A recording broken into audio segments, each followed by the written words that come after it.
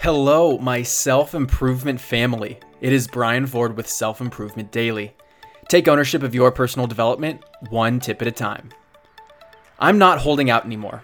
This concept has always been personal to me and a competitive advantage that I chose not to share publicly. But then thinking more about it recently, I realized that there's no secret sauce and I want you to know about it. Since I was 12 years old, in junior high school, I've been doing 51 push-ups before bed.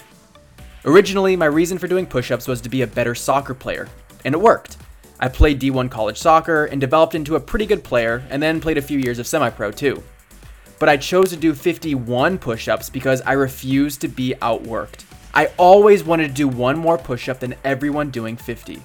So every evening, I had it in my mind that I was going to do what others won't to earn in life what others don't. But something interesting happened. When my soccer career ended, I still found myself on the ground doing push-ups that first evening, then the next evening, and the next, and it made me reflect on my reason why. I realized the push-ups were never about soccer. They were about committing every single day to the person I wanted to be. A person who is devoutly disciplined.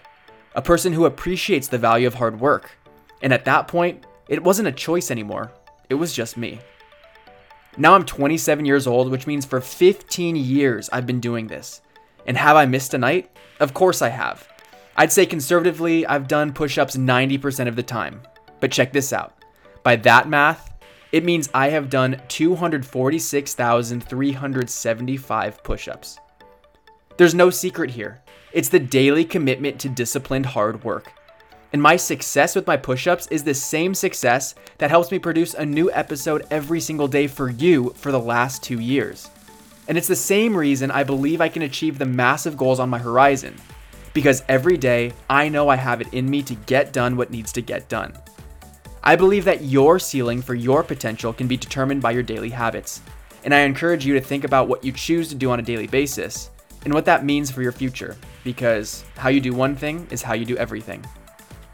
If you liked this episode, let me know because this comes from the heart. Be sure to screenshot it and tag me on Instagram at self.improvement.daily and subscribe to the podcast so you can commit to prioritizing your personal development every single day. Thank you for listening, and I'll see you next time on Self Improvement Daily.